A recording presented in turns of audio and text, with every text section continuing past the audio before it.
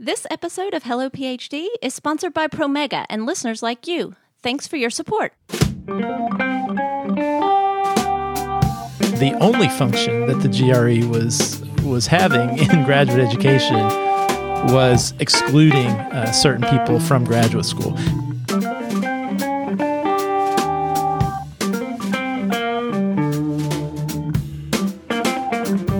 Welcome to Hello PhD, a podcast for scientists and the people who love them. This week, we catch you up on the latest news about the GRE and whether it's required on your grad school application. Stay with us.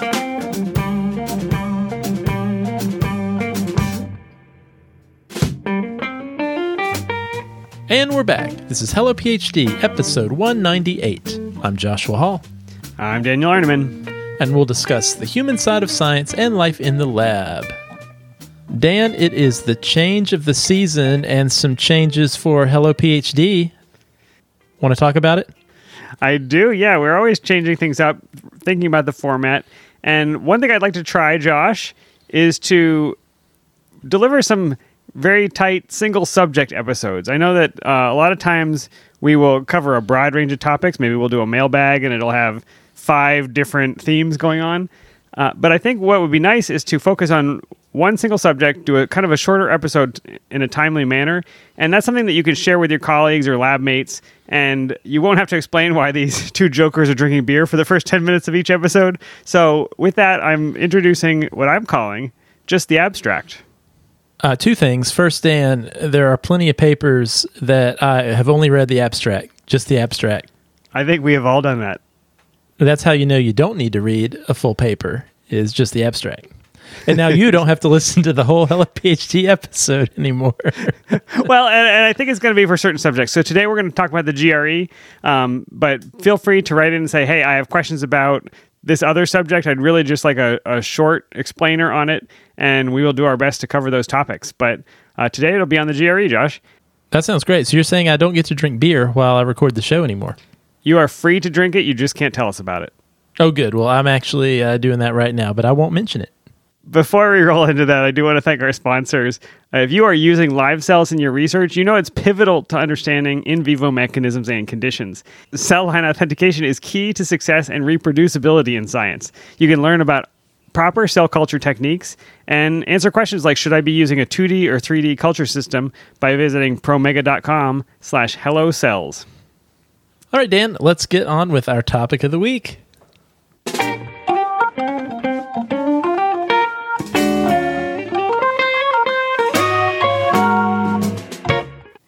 All right, Josh, today's question or topic idea actually came from one of the places where I like to troll around and read what grad students are up to, and that is the Reddit, the subreddit Our Grad School. And today the question was, I'm currently at a point where I'm applying to PhD programs in behavioral neuroscience, brain and cognitive psychology, and similar fields. Most, if not all, of the programs I'm interested in have the GRE as optional. But I'm a bit wary to say I won't take it altogether because I don't know if it will ding my chances of getting in. Any insight and honest thoughts or opinions would be greatly appreciated. So Josh, we haven't covered the GRE in a long time, but longtime listeners of the show will know that it has been a theme for years that you advocated for removing the GRE as one of the requirements and features in graduate school admissions. And so I thought we'd take a quick look back about where this started and where we are now. And is it true that you just don't have to take the GRE anymore if you want to apply to specifically a biomedical PhD program? Yeah, I'm glad this topic came up, and that's what piqued our interest to talk about it on the show.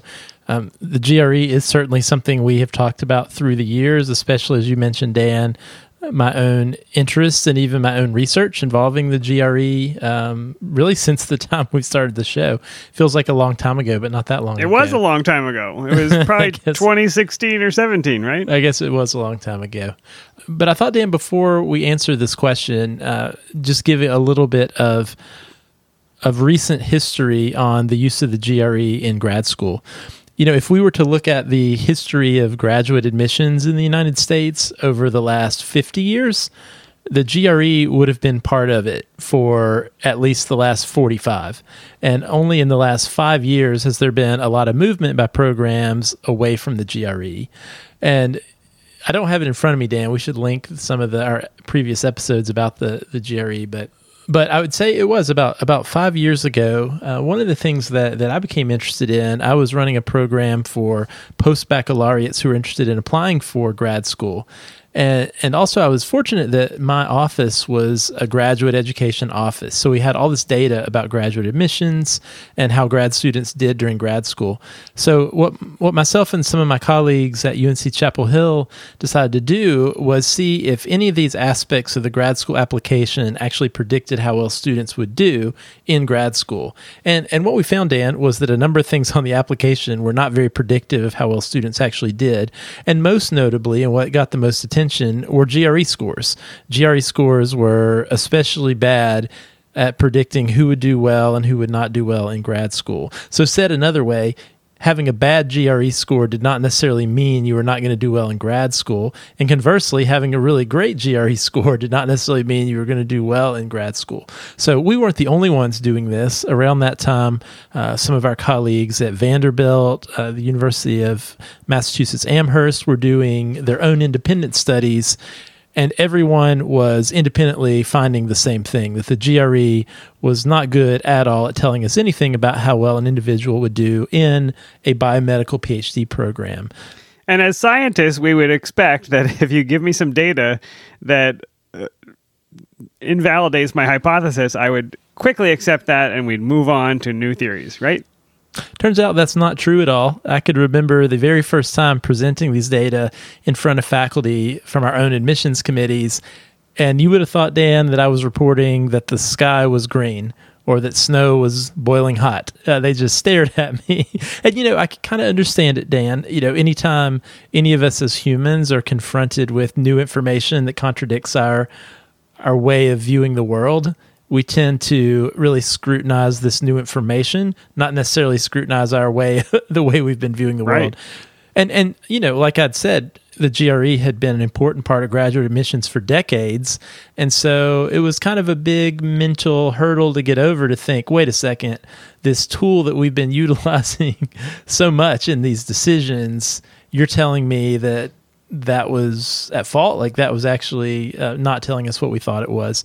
But as more data was coming out from multiple places, it started changing the minds of some admissions committees, and notably, soon after that, a couple of programs, including the University of Michigan, that has a big biomedical PhD program, they very publicly examined their own use of the GRE for their own programs, and they had town hall meetings and had lots of conversation. They looked at our data and other people's data, and they ended up very publicly dropping the GRE, and they were the first kind of major biomedical program to do so. And then from there, a handful of other programs followed suit. And one of the things, Dan, I would probably credit myself more for this, what became known as the Grexit movement, of having just as much impact to the research. But as I mentioned, I was working with these post-bac students who were applying to grad school. And what I decided to do as a tool to help them in their own grad school applications was create this Google sheet of all the biomedical PhD programs that were dropping the GRE. And at that time, I think it was 7 or 8 programs. And I very innocently, Dan, published it on the social media platform formerly known as Twitter at the time. X.com. And Dan, that took off like wildfire. And that it was shared broadly, it was retweeted, it was quote tweeted, it was shared with programs across the country.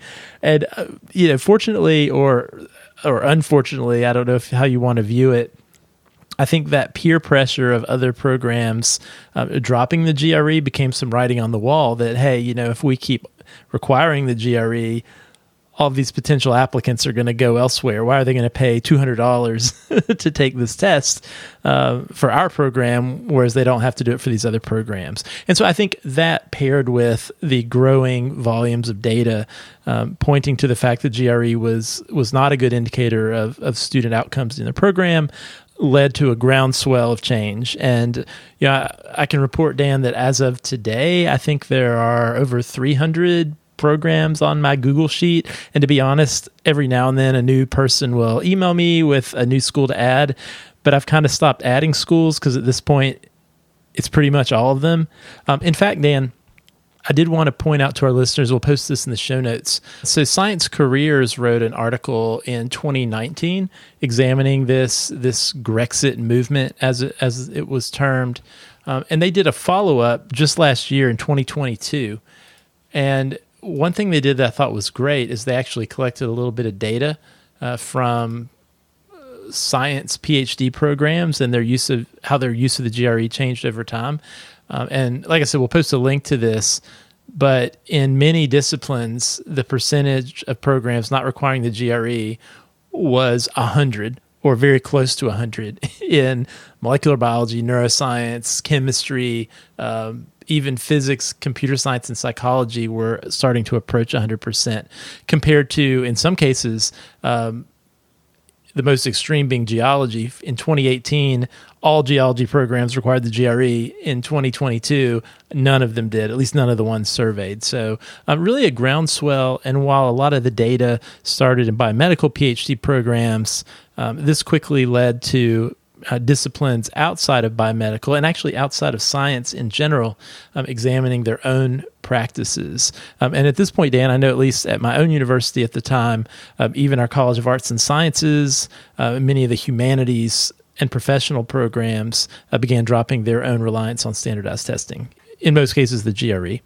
I mean, a huge change in just a few short years, which I think is magnificent and amazing. But I want to make sure that we all understand that the reason the GRE is not predictive is because the types of things it tests are not the types of things that make you successful in grad school. Can you just put a point on that, Josh, for us about why it was not a good predictor of whether you'd be successful?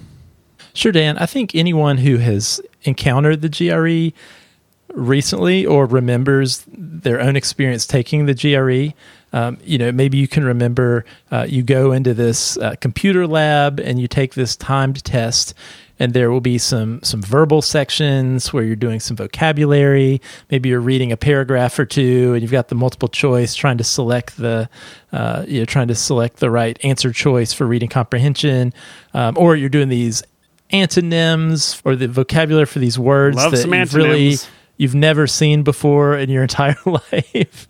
And then, Dan, there's this math section that's made up of mostly math that you probably learned in high school, algebra, geometry, some basic math. But it's kind of mixed together in these ways to make it purposefully tricky. So, even the answer choices themselves are made to capture the most common mistakes that people might make when solving a problem like that. And so, that could be well and good as a fun puzzle to solve. But what was actually happening is this test was having real consequences as far as who had access to graduate education and who did not. So basically, if I can pay for test prep, I'm going to do better on the GRE than if I can't pay for test prep. That's fair to say? That's right. It is a type of test. And Dan, I spent a lot of time teaching GRE prep to my students.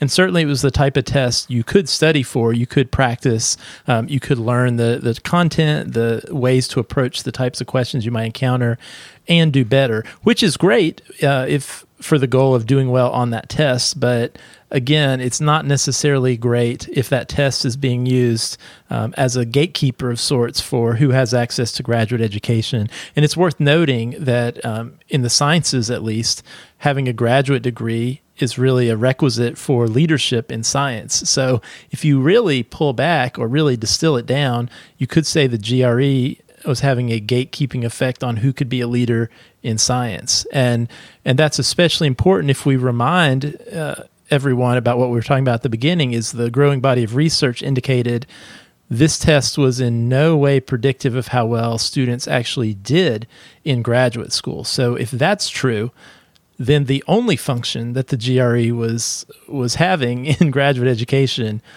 was excluding certain people from graduate school. And it turned out, Dan, that even ETS, the purveyor of the GRE, their own data indicated that individuals from groups that are historically underrepresented in science, women, tend to score lower on the test. So effectively, this test was acting as a barrier for whole groups of people without actually having a beneficial effect of selecting who would do well in the programs. And I think it's worth pointing out that we're not asking admission committees to make decisions in a vacuum without information. But what is happening, and I think what is valuable, is that they are putting more weight and recognizing the value of prior research experience. And I think we've talked about this quite a bit on the show, that your letters of recommendation, your research experiences are so much more valuable than your GRE score ever could be, and that admissions committees are finding ways to incorporate some of those research experiences into their decision-making when they're not sort of blinded by the ability to filter out on a single score. That's totally right, Dan. And beyond those important metrics, your personal statement where you talk about why you want to go to a specific program or what experiences you've had that have led you to pursue that graduate program. Your transcript, which includes a lot more information. While it is numerical, there's a lot more nuanced information found on your transcript than a GRE score. So it's not just about the grades you had, but the coursework that you've had gives some insight into the exposure to certain topics prior to coming to grad school. And so I think there was some concern at the beginning from admissions committees who had utilized the GRE as one of their selection criteria that, well, if you take this away, are we going to still have enough information to make decisions on who to admit into our program? And I can tell you, Dan, the answer has been a resounding yes. I was a director of admissions during this transition, including several years after. And Dan, there were no reports from faculty on our admissions committees or from other programs that I'm familiar with who said, you know what, we don't feel we can effectively evaluate these applications without the score. There's still plenty of other information there. And if anything, taking that red herring of the GRE score out of the picture allowed admissions committees to more holistically assess the information that probably is a better indicator of an applicant's background and experience. Josh, are you comfortable? Do you sleep well at night knowing that if another pandemic or something like that were to arise, that our top scientists cannot solve antonyms or 3, 4, 5 triangles? Like, that's on you now.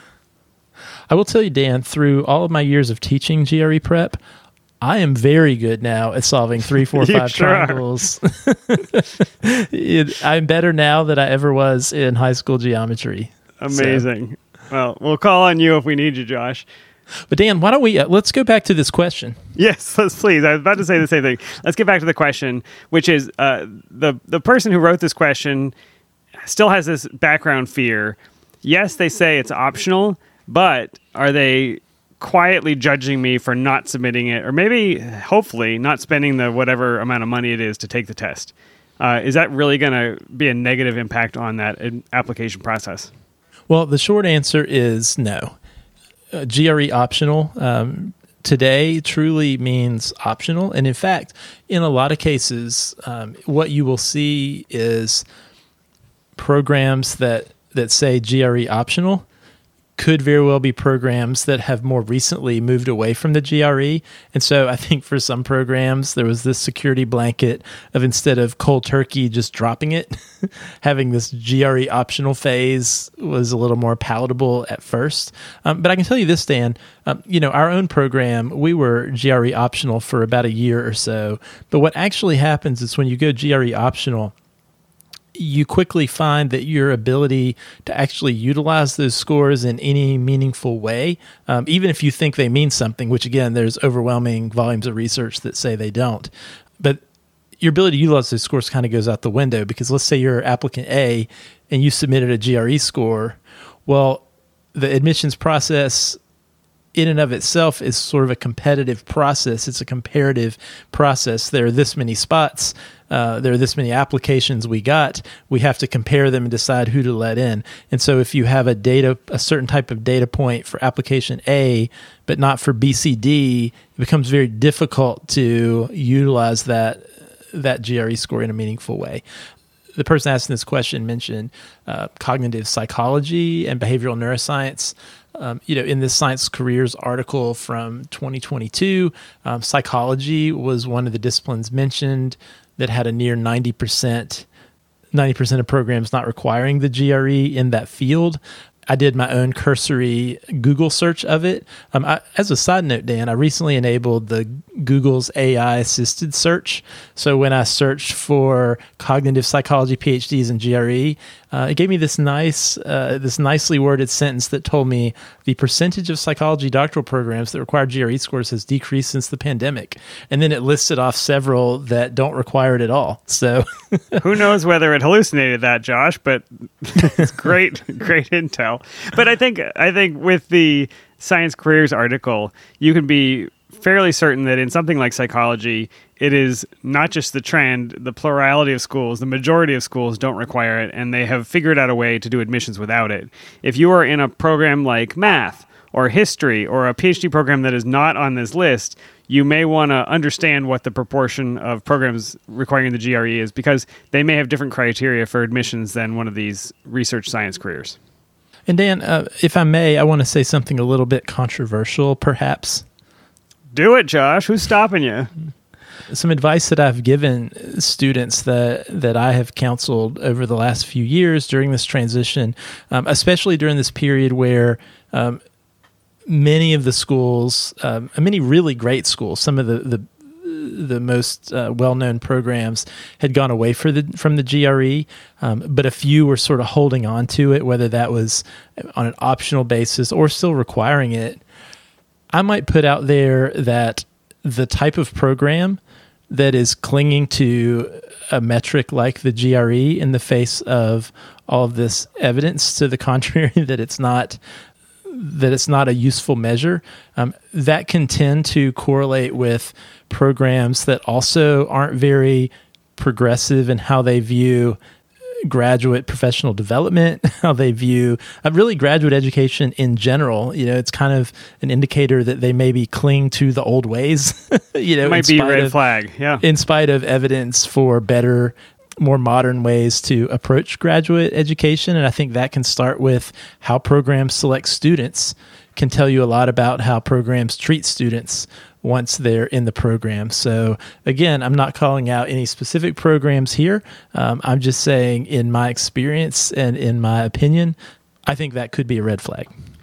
Okay, Josh, and I had one last kind of back-of-the-mind question that I want to make sure we address. Some of the commenters in the Reddit thread pointed out that if you have a lower GPA, they felt that having a good GRE score could help overcome some of that grade point average that maybe wasn't so good. And so is there a situation where you want to submit a GRE score to help out your application as opposed to just avoiding it if it's not going to do anything for you? I mean, I think back in the day that was certainly true. When the GRE was ubiquitous, that often a strong GRE score could potentially help an applicant overcome a low GPA. I do want to again remind people that having a high GRE score, though, does not actually, based on the research, does not tell an admissions committee that student is necessarily going to be a strong PhD student just because they did well on that GRE test. And so functionally, yes, that was a consequence back in the day, but is it going to be today? Maybe or maybe not, because again, in any given applicant pool, there may be a very small percentage of applicants who are actually submitting the GRE. And also, I think the unfortunate thing is for you to know that you're going to have a high GRE score in the first place, you're going to have to pay the $200. Take time. True. You probably want to study, right? I guess if you're going to go to that trouble, you're going to want to take time away from, maybe you're in undergrad now, you're going to want to take time away from actually focusing on the actual content and coursework and knowledge that's useful for the program you're striving towards, to study for that GRE, to actually take the test, see how you do, and then decide if you're going to submit it, and maybe it'll help you. You don't even know, right? So I don't know, Dan. That feels like it's a gamble that maybe may not be worth taking. Yeah, that's my opinion. But if there's a very specific program, because I guarantee you, if you're interested in psychology or some other science, as the data shows, for psychology as an example, 9 programs out of 10 don't require it, right? So you can probably find 5 programs that are really great that don't require it at all, and you're not going to have to worry about. But if there is a program that's a top choice for you based on its location or the specific faculty that are there, I mean, the best way to know is to contact someone in that program. contact an administrator or a director of that program and just ask them the question, and hopefully they'll give you a straight answer. And they might say, yeah, you know what, we have it listed as optional, but really we don't consider it all that much. Because what I would actually really hate, and I know this happens for some programs listed as optional, in practice the score doesn't carry much weight one way or the other. So I would hate for you to spend the time and the money and the energy to take it and to submit, and you pay more money to send it, when even whether you do well or not well, it's not really considered as part of your application. So if you're just dead set on a certain program and you really feel like you want to take the GRE or you need to, I would at least contact someone at the program and take their word for it, not mine. I love it. And I think save that $200 for something else that a incoming graduate student might need $200 for. So our too long, just read the abstract summary is, if it says optional, it probably means just don't do it at all. All right, Josh. Well, that was our inaugural episode of Just the Abstract. We'll see how many more of these we do. I do want to take a moment just at the end here to acknowledge the trauma, the tragedy that happened on UNC's campus, our alma mater. It was, I think, a few days ago, a graduate student shot and killed the PI of the lab, and we don't know almost anything about it.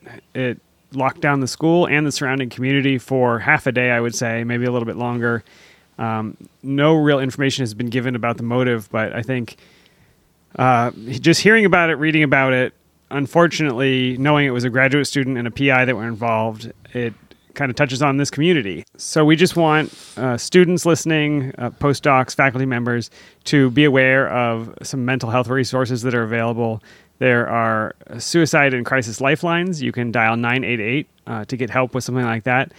And again, if we learn more about this, or there is a story that we can uncover or something that we can understand and help the community to understand, we will do that. But as of this moment, it's just pain and loss. And so we're thinking of the students that went through this and the people that were even nearby or at other universities that feel this traumatically because, it doesn't just stay in one lab in one location. That's right, Dan. Our hearts go out to the family of the victim and all those impacted in this, Dan. All right. Thanks to everyone for listening.